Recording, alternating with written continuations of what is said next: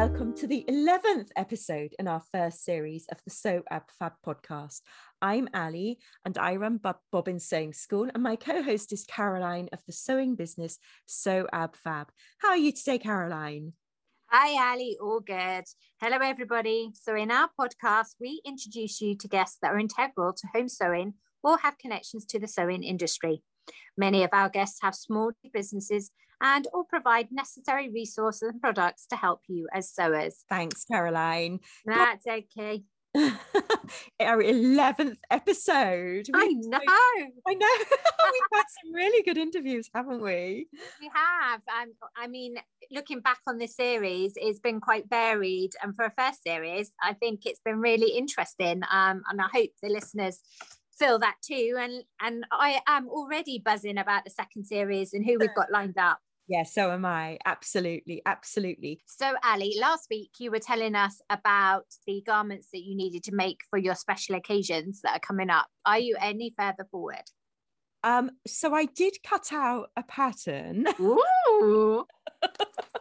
I'm really sort of like I've got other things to do, but I did cut out a pattern thinking I need to make a start. So I have decided to go down the wrap dress line. Lovely. I know. I did look at the cashmerette one. Was it jersey?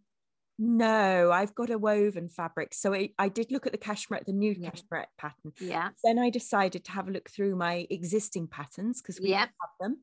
And I did find one that was a free one in a magazine. And I thought, okay, well, I'm going to work with that one. So I've gone down that route. I know what I want to do. It's going to be hacked and hashed, but hacking and hashing is beautiful. Good. Yeah, beautiful. Yes. So when's this got to be done by, Ali? The end of July. So it's not too bad. I have got a bit of time. I've got a lot of other things to do in the process. Yeah. I've got till the end of July. So they're very nice. Yes. That'd be lovely. It will.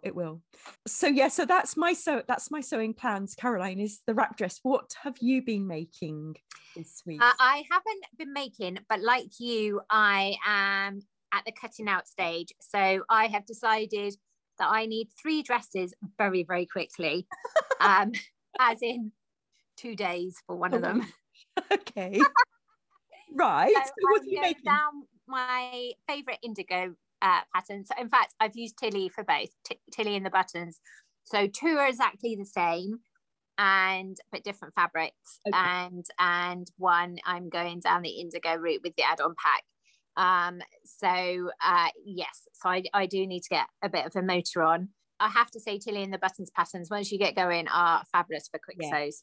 They are actually, and they are great for everybody's shape, actually, aren't they? Yeah, I mean, okay, they haven't gone up to the largest sizes yet, but no, she's doing. Is she good? Yes. So I think the Billy times then. No, the Billy dress and her pajama pattern goes right up now. I think. That's good. Yeah, fantastic. So she is doing. So good for her. Yeah, so I mean, get us, Ali. Maybe by the autumn we'll have new wardrobes. Don't hold your breath. I know. Myself laugh, Ali. Oh, don't hold your breath. For me, anyway. You know what it's like. They'll be cut out and they'll be put to one side, and they'll stay forever cut out. I know. And I think that's the thing, isn't it? With lockdown, I thought I didn't achieve very much during that time, but actually I probably did, and I just didn't really realize it because now I've got no time. No. But you have started your quilting. I saw that on Instagram and Facebook. I have. It's lovely. Hustling that rainbow. You are hustling that rainbow, even if you're not reading the instructions, Ali. You're hustling that rainbow. I know. Oh no, I did read the instructions. I just flipped a bit. So it's totally not my territory. I really admit, patchworking. I admire everybody's patchwork. Oh, hats off. Oh, absolutely, hats off. And they are beautiful, and I love looking at them, and I'm like, oh yeah, I could do that. And then when I come to do it, it's just not my territory. I love doing it. I don't say that. It's funny, isn't it? I say Do you? No. No, I love the idea. I love the idea. And like the end product. Yeah, the end product. Yeah. Yeah. I totally get that. I just think I'm sort of like inspired by the wonderful creations everybody else does. And I think it's one of those things, isn't it? If you know you can do it, does that mean you have to do it? No. Yeah, no. No.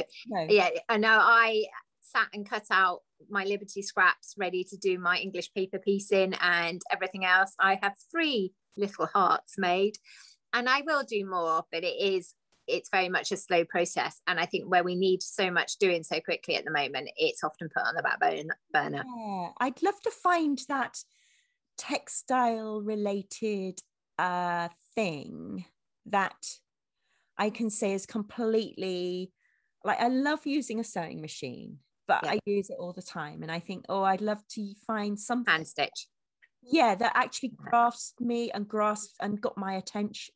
It does grasp me, it does get my attention, don't get me wrong, but something just is like, you need that little spark. You do. It's a bit like a love affair, isn't it? You need that fluttery feeling. And I don't get it with patchwork. I should do that. No. It's like saying, okay, well, yeah, he looks good, he looks nice or whatever, and yeah, we can go on a date, but does it give me that fluttery feeling? No. I have never ever heard patchwork put alongside dating. Oh, Ali, I'm just too tired to laugh at you. You have made me. But I totally get where you're coming from. I really do. I quite like foundation paper piecing, having to use my brain to do that. And I do like English paper piecing, but yeah, my patchwork, yeah, to get a second date, but my patchworking. Yeah, I don't know whether it's my maths or what it is. It's just not. No. Yeah, it's not for me. I just like, thank you very much, but no thanks. Yeah. Yes. Now we have offended half our listeners. I hope you realise that. Because they might do something that I do that I get fluttery feeling for, but they might not get it. I mean, that's the thing, isn't it? You know. However, I am seeing this date right through to the end with this Hustle That Rainbow.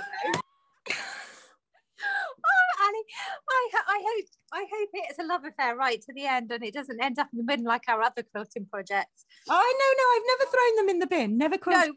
No, but they are stored in the reuse pile. Oh right, okay. Yeah. No, I'm almost there with one.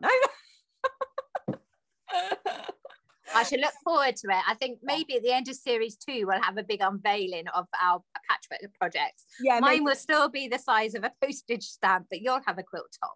I will. I definitely will have a quilt top. I will be seeing that through. Yes. Oh, bless you. No, I'm going to see my English. I actually enjoy hand stitching. So my English paper piecing. The bit I don't enjoy is cutting around the templates. Oh yeah. It's that faff. Yeah, if the fabric was pre-cut and I just had to stitch it, I'd happily just sit and stitch. Yeah. So but anyway, enough. So let's introduce our next guest. Yes. So Caroline, would you like to introduce her? I will. Today's guest is someone that we've both had the pleasure of working with. Welcome, Di. Hi, Annie and Caroline. Nice to see you, hear you, whatever we'll say here. Hi Di, it's lovely speaking with you. So Di, you're presently living in California, is that correct? Am I in the right place? You are, yes. Oh good. And how is it and how are you? Well, while I miss a lot of people and friends that I had in the UK, our little part of the world you really can't complain about living in. It's basically sunny and warm year round, and so yeah, it's a lovely place to live. Oh, wow. Lovely. Sounds beautiful. Yes. So we've both met you when you approached us to teach some free motion embroidery classes, a fabulous skill that you've taught in all the places that you've lived. But I have to say you're multi-talented, Di, and an amazing artist and designer also. So what's your favourite area of artistry? Is it sewing, or do you actually prefer another form? That changes monthly. So sometimes I'm a little bit of a grasshopper, I do something repetitively, and for certain space of time, and then I'll move on to something new, but I'll always go back to all the things I love. So at some points it's textile art, sometimes it's selfish sewing, sometimes it's lingerie sewing, mixed media, and I mix my things together. So sometimes I'm doing mixed media, but then I add stitching into that. So yeah, it'll all change week to week, month to month. Bookbinding, printmaking, brush lettering, watercolor painting. I have so many crafty things I like doing, and so yeah, what amazing. I mean, I know I follow you on social media, and I love seeing your latest makes and projects. What are you currently working on? So at the moment, I'm about 60 something days into the 100-day project, and I'm doing mostly mixed media for that. So I do throw in, stitch into that, and I don't stick to, I had a plan that I was going to rigorously stick to, and I think that lasted a week, typical me, and then I diverged. So Di, can you tell us a little bit more about the 100 Days project? Because I'm not sure that everybody knows what that is. Sure, yeah. So this is actually my first year doing it properly. In previous years, I've said, I'm going to do this. And with the normal rush of life, then you're racing off to this, or you're traveling or whatever, and I've never been able to stick to it. So basically, the 100-day project is something very simple, and it's whatever you want to make of it. It's saying you will do something every day for 100 days and sticking to it. So, and it's mostly creative. So it's a lot of the people doing it are authors, poets. So the girl that does a lot of the sort of media and whatever around it, Lindsay, she's incredible. And I forget her exact wording, but it was something like you can use it for practice, for production, and I forget the third P, but it was basically like, if you just want to get better at something, if so you're going to practice every day.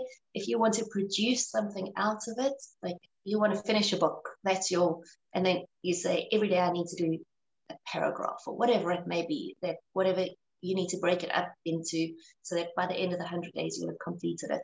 And the third one was sort of to have a full piece at the end of it. So, you've achieved a comprehensive, So whatever it may be for you, she said that you can make it as much time or as little time that fits into your timetable and your schedule. So if you only have 5 minutes a day, we'll do one continuous line drawing every single day. That's only going to take you 2 minutes. But if you have more time, so it's just whatever you want to do for that 100 days and committing to it. And it's mostly on Instagram. So if you follow the hashtag, the 100-day project, and if you put in this year, then you'll be the 100-day project 2021, then you'll see exactly what everybody's doing. So, that sounds wonderful, Di. But I know you've put your talents as well to better causes and worked with some disadvantaged people, both here in the UK and abroad. Can you tell us a little bit more about that? Most of that is putting my sewing to good use. And so it started leaving South Africa and not working in my field. And so I went back to my hobbies and relied on that to make friends, to fit in. So I was teaching sewing classes in the Berlin International Women's Club, and I had that group of ladies. We made knickers and dresses for a group in South Africa called Sparrow's Nest. They look after a group of children that are orphaned. AIDS is still quite a problem in South Africa, so it's AIDS orphans that they look after. And so we sent, I think, 50 dresses and loads of pairs of knickers for them. And then in the UK, I got involved with a group called the Purple Community Fund. There you go, PCF. And through them, I was teaching sewing classes at a women's correctional facility. So it was one specific correctional facility in the UK. And that was an incredible experience. And it really made me realize that, you think people in prison, it's nothing to do with you or people you would know. But when you chat to the girls there, it's so just luck of the draw, right? It's the family you're born into that looks out for you, as opposed to what some of them have grown up with, where, they just haven't had any kind of support. Care, or you really, when you hear some of their stories, it's really heartbreaking, but you can really be grateful for the care that's been put into you, and the family you've been born into, the place you're born. It's just, when you hear the stories from some of the girls, you realize how grateful you should be for the family you've had, for the love that's been put into you, that you've managed to avoid any of the situations that could get you. And when they tell their stories, you realize how easily it can actually happen. It's through no fault of their own sometimes. And then the third opportunity that I had was absolutely incredible. I went also with PCF. We went to Tanzania, and I was teaching sewing classes. It was supposed to be one group, but when they heard we were coming, we got there and they said, actually, you've got 3 groups. So we had to quickly spend a lot more time and quickly rest and get more supplies so I could show them. But so the 3 groups we worked with, it was at-risk girls. So it was to provide them, if they learn sewing, there's a lot that they can do. Where they are in Tanzania, it's sort of at the foot of Kilimanjaro. So there are quite a few tourists that come through there. So there are quite a few little stores that sell African handmade things, but a lot of it is sewn stuff. So as soon as the girls had the skill to be able to do that, there were co-ops that they could join. But the co-op won't take people who don't have a clue what they're doing. They don't train people. So as soon as we could give them that basic training, they could get jobs there. So that was the first group, was the girls at risk. The second group, they're amazing. It's a group of sisters. And I want to say there are about 5 sisters that look after a group of 20 to 30 people, it fluctuates, that are affected by leprosy. And some of these people are really old. And of course, with leprosy, you lose limbs and you lose fingers and toes. So the sisters look after these people. It's incredible what they do for them. And the amount of love that they put into it. So they have a young guy that sews for them. So we taught him a few different patterns for handbags. So he was selling those directly. The sisters are incredible. They have their own dairy that I think 5 or 6 sisters, as I say. They run the dairy, they look after the people that in their care, they run the store that they sell, they do woven blankets on a loom. It's incredible. And then they do the handbags and a few other sewn things. Yes. So they were wanting to increase their products, and so I taught them a few bags that I actually taught for the 2 of you as well. Yeah. Those sewn bags. Brilliant. They learned those. And then the third group is people with albinism.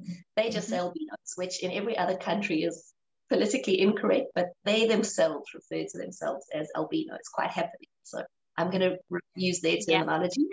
And because of the beliefs in that area about albinism, and they're really at risk.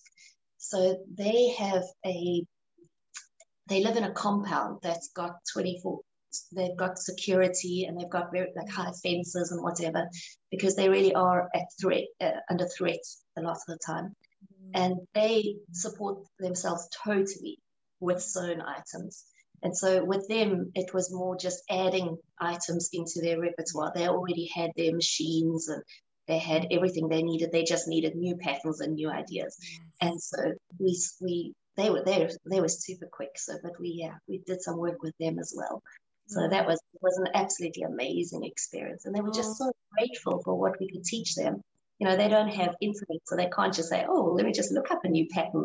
We have access to all of this amazing stuff, but they don't have that. So, can I just ask, what was it that you actually taught the women in the prisons here, the correctional facilities? Basic sewing skills. So we taught them how to use machines, sewing machines and overlockers.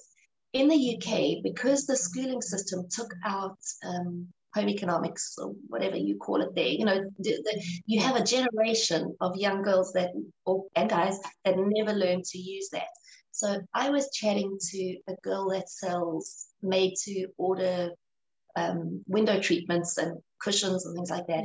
And she was saying there's an absolute need for people who can sew. And the thing is, there's a gap, because it's either in the UK, the people who sew, it's either people like the three of us who are not going to be sewing curtains for, no, close to minimum wage, I guess. Yes. And that, those are the only people who have the skills, and it's people who, running their own stores, doing it for fun. But you're missing that whole group of people who could create ready-made things for them. So she was saying if we could get the girls in prison to that point where they could sew, she would employ them. She, like, no questions asked. Once they'd finished their term, so that was the system that was the program we implemented in the prison. Unfortunately, we had a lot of hiccups with it. Nothing to do with the prisoners. They were incredible. More to do with how the prison system works. To stop people getting too set in the place they're in, they move the prisoners a lot. And that's for very good reasons. So, I'm not dissing the work that they do, but it meant that we would just got somebody through to 3 months of training, and then they'd be away for a few months until we could fight to get them back at that. So there were a few hiccups with the project, but that was the plan, and if it could be implemented, it would be amazing. Yeah. And do you think that there were girls there that were, that actually you could see they took this on board and they were really engaging? And totally, Ali, it was incredible. So it's funny because, of course, the first day I went there, I was very conscious of being in a prison, and you have to go through security. You do the pat down. You have to hand in anything. They check your bags. You're not allowed to take in your mobile phone. Even my Apple Watch, I wasn't allowed to take that in, of course, because it's anything like that. But I must be honest, the second time I was there, I'd already forgotten. And the girls would say that too. They would, because we're just a group of girls sewing together and having fun. And I laughed because the one day we were sewing and I accidentally knocked the scissors off the table. And I said to whoever was standing next to me, I was teaching them something, so they were all crowded around me. And I was like, oh, mind your foot. And she's like, oh, yeah, I got stabbed in prison by a sewing teacher.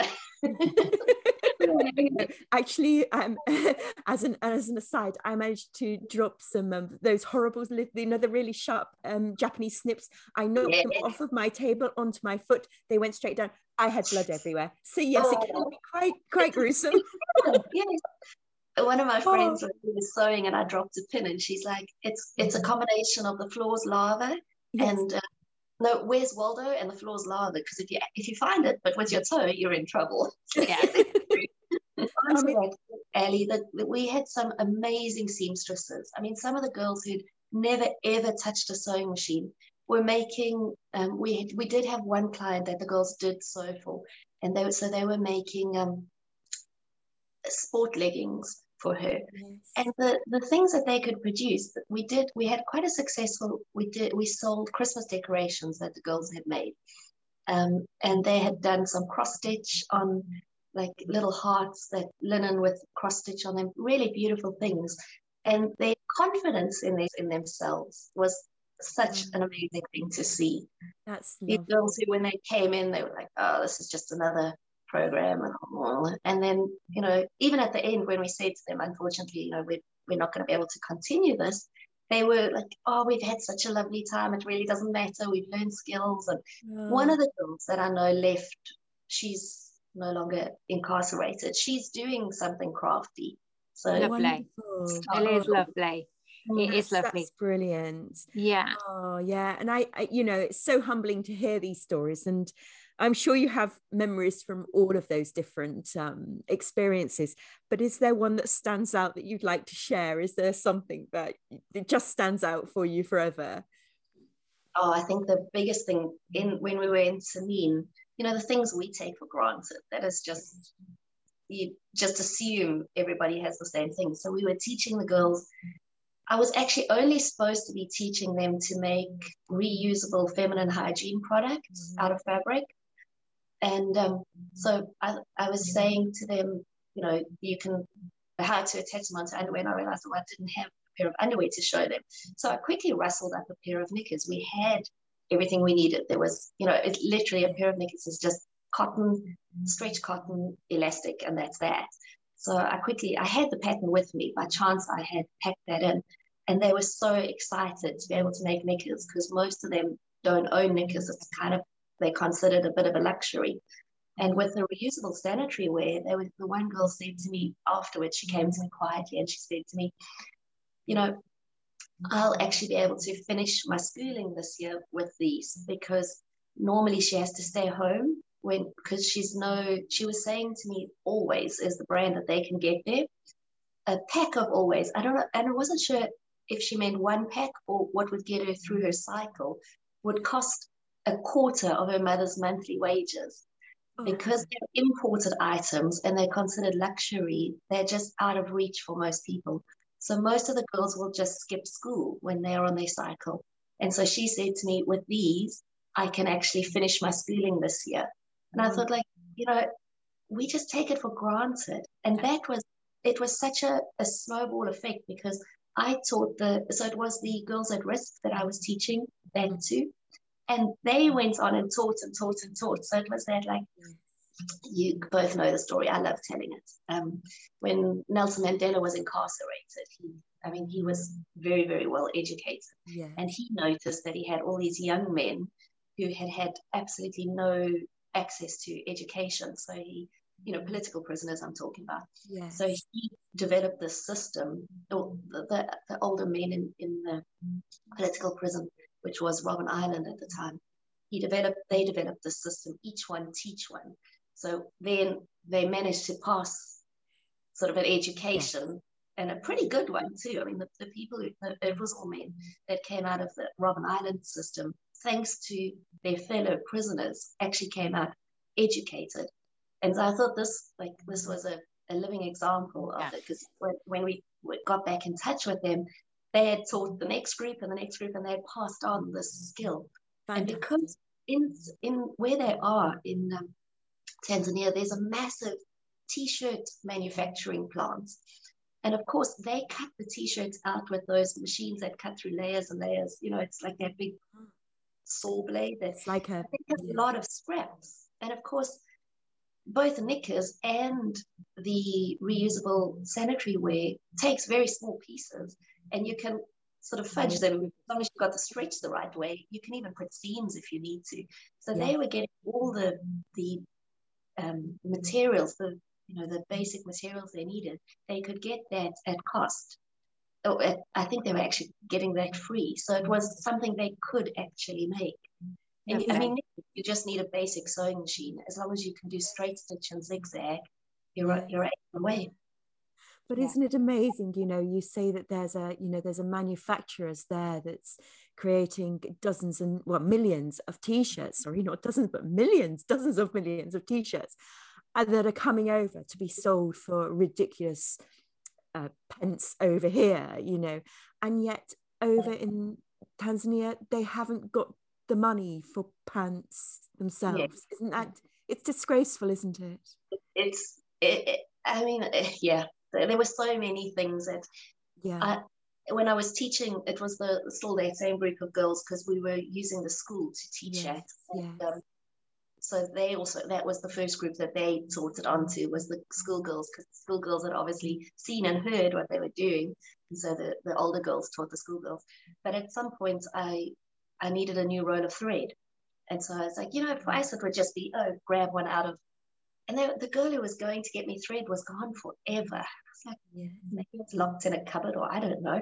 And eventually she came back with this little roll of thread, and she said, I found one. And it was one that, like, the three of us would probably have discarded. It was like, it is like dusty and old, and it was a bit like, she had sat there. What had taken her so long was that she had sat there, because it was all in a big ball, and she had sat there and wound it so that we could actually use this thread that was, what we would call scrap. It's amazing. My little home setup could teach 50 girls easily, and that's just what I have at home. It's really sad, and I think that's it makes you realize what a terrible world we are living in. Unbalanced.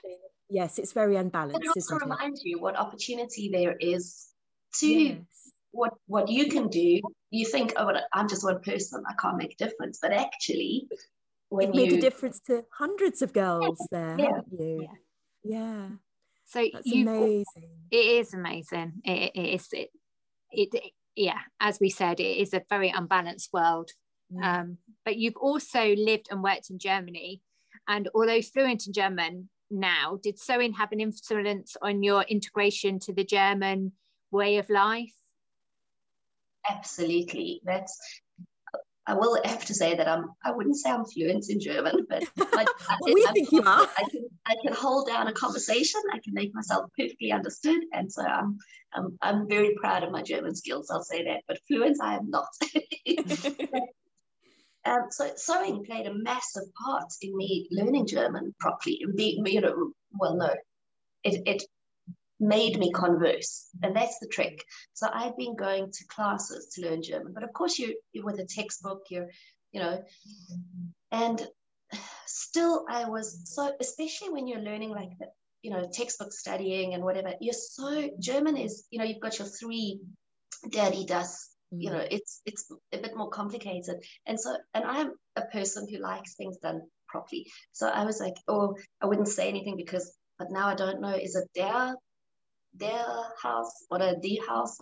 I was never, so I was just not speaking, and I would, instead of somebody would speak to me, and instead of just answering, I'd be thinking, is that grammatically correct, and I got it in the right sequence, is everything correct?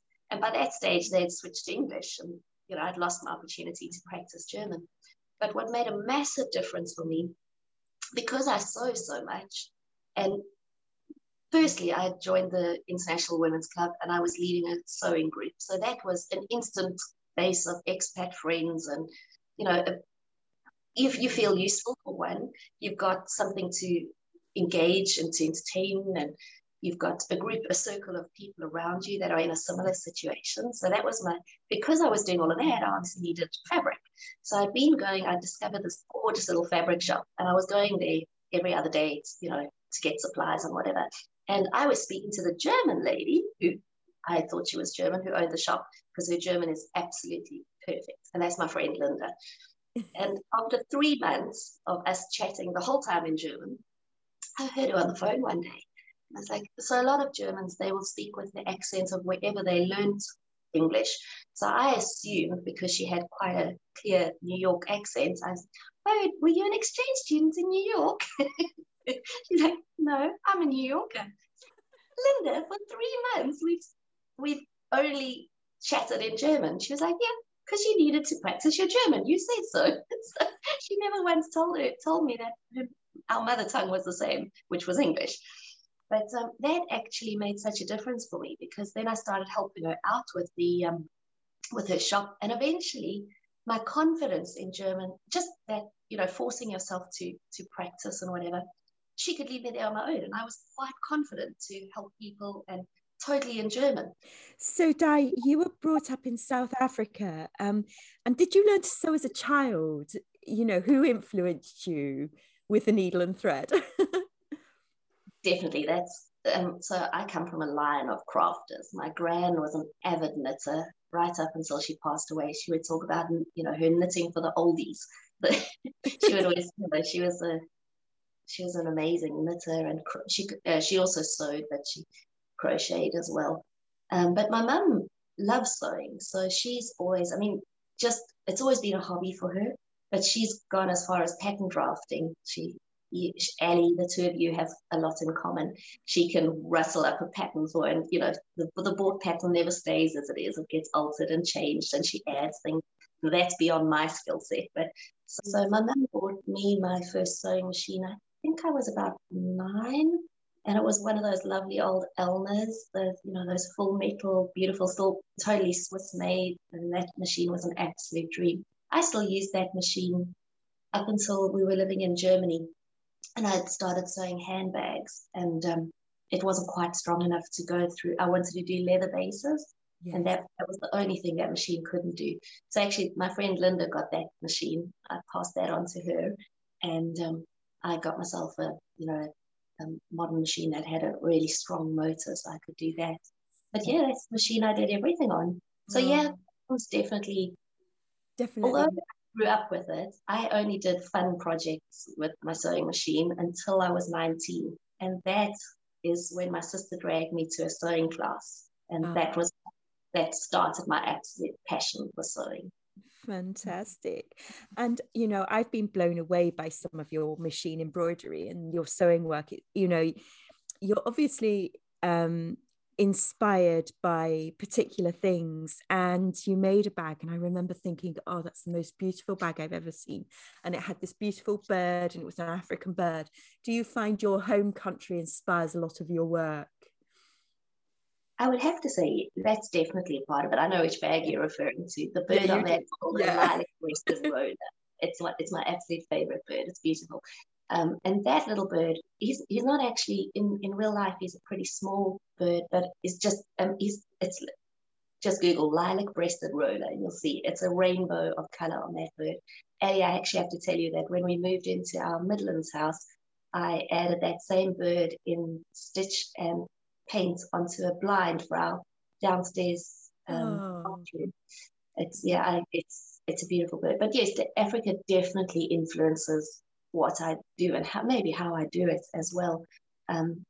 South Africa's still got a lot of handcraft workers. So you're surrounded growing up with these beautiful woven baskets and the beaded items. And, a lot of the ladies still sew for themselves. So you'll see, like our housekeeper, when we were growing up, she always sewed her own church outfits. And that meant she would wear her head covering, and her top and her skirt would all be with a, it's not an apron, it's like part of the dress that there. It's like a little cover over the dress, and that will all be in what we call African shweshwe fabric, which actually originally was Dutch, but it came over and it didn't really take off in Holland, but South Africans loved it. So it's now known, the name shweshwe is the African name for it. In Holland, they call it, I forget, it's got a different name, but it's generally two colors, and the most popular is the indigo and white. They're absolutely beautiful. So yeah, you definitely, and in South Africa, we grew up going on bush holidays, what every other country calls a safari, but that would be, a winter holiday. It's beautiful and warm, and it's the right time of year because in the heat of summer, the animals, you never see them because it's too hot and they're hiding there. They're in the shade. But in our winter months, it's still lovely and sunny during the day, and then you get the best of the animal sightseeing. So we would do that as holidays growing up, and I think that does, being so surrounded and growing up in sort of a more natural world, definitely does influence what you create. Yes. Yeah. Wonderful. Your work is beautiful. I think people need to look at some of your bits on Instagram. Definitely. Yeah, we've not touched on your other sewing skills, lingerie, particularly in bra making. You're a accomplished bra maker yourself. What drew you to make your first bra, and what tips have you got for any of us that might like to try? Well, do you remember I was telling you that the very first sewing class I went to was with my sister? And that was actually a lingerie sewing class. That was my very first paid sewing class. And I think the teacher thought, oh dear, when I arrived, because I'd not done too much. I'd always had a sewing machine, and my mom used to encourage us to just play inside. When I was much younger, I'd made my doll's clothes, and I'd made like cushions for my bed and little drawstring bags and things like that, but nothing very well finished, or I just had fun and just did. I'm one that I like learning by doing. So whenever my mom would try to do proper lessons with me, no, I wanted to be fun. And so she was really good about that. She kind of just let me do my own thing and experiment. So I get to this lingerie course, and the teacher says, okay, we're going to do serpentine. And I put my hand up. I'm like, what is that? And I could just see over her face, like, oh no. One of those students is like, shouldn't be in this class, has absolutely no cooking glue. But it turned out that I think there were 6 of us in that class. To this day, I am a prolific lingerie maker, and it's one of my favorite skills. And I still make myself lingerie. I make for other people. And after the class, so because her shop was one of the few places you could buy supplies, she was seeing me every other week, coming in and getting more supplies. And so I think I made the most use of her class, that's for sure. You asked me what I would suggest if you want to get into lingerie making. I love making knickers because they are so quick and so simple, and you can adapt them to your exact preference. You can have so much fun with them, and they're very hard to get wrong. Bras are not something you're going to get fitting in even one or two goes. You're going to be adapting. I mean, there's so many variations to everybody's figure that you can't take a pattern off the shelf and expect it to fit you. So you will be playing and you will be fiddling, but the end result is worth it, because once you have a bra that fits you perfectly and is so comfortable and is made for your body instead of trying to adapt your body into somebody else, it's well worth the fight. Let's put it that way. Oh, well, Di, it's been absolutely lovely chatting to you, and I hope that we can get to chat to you again soon. Thank you, Di, and enjoy. Yes, thank you. I miss the two of you in the lovely classes. Well, thank you. Thank you. Bye. Bye. Oh my goodness, how amazing Di is, and doesn't that just show you how much sewing can be so opening of opportunities all over.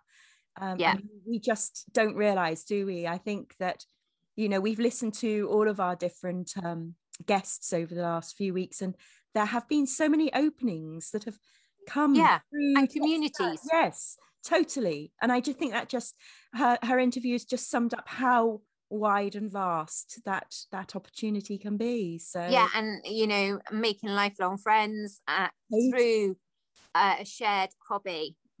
Absolutely. So Caroline, what are we going to be doing next week? So we're meeting in person. We are. It's been a long time. It has been a long time. So yes, we are checking out hotels for our sewing retreat. Yes. And so Ali and I will hopefully record some live chat. Yes. So face-to-face chat instead of Zoom calls. So we'll have lots to bring you news and bits and pieces and our plans for the future. Yes, exciting. So I'm really looking forward to that, Caroline, and can't wait to catch up with you, see you in person, real life. I know. I am very excited. I'm on countdown. I know. It will be fun. So I think we'll have to just sort of think about what we're going to bring our listeners next week. Definitely. Lots of giggles, actually. I mean, we need to be serious. Yeah, we do. Yeah. Sewing can be serious. Oh, we can be serious. Yes, we can at times when we need to be. But yes. But then the following week after that, we thought we might open up to questions. So so if you'd like to email us or contact us via our usual social media links, we would love to hear from you, because obviously it will not be an episode if you do not send questions into us. You will just have Ali and I rambling. And you don't want that. You really, put us under a bit of pressure. Send us some questions. Yes. So that would be a fortnight from today that we will be hopefully answering your questions. So. Yes. Fabulous. Anyway, if you have enjoyed our podcast so far and you would like to hear more, please do subscribe. You can find more details about us and the links to this show at www.sewabfabpodcast.podbean.com, and there you will find our website links and social media feeds. Keep in touch, and in the meantime, happy sewing, everybody. Happy sewing.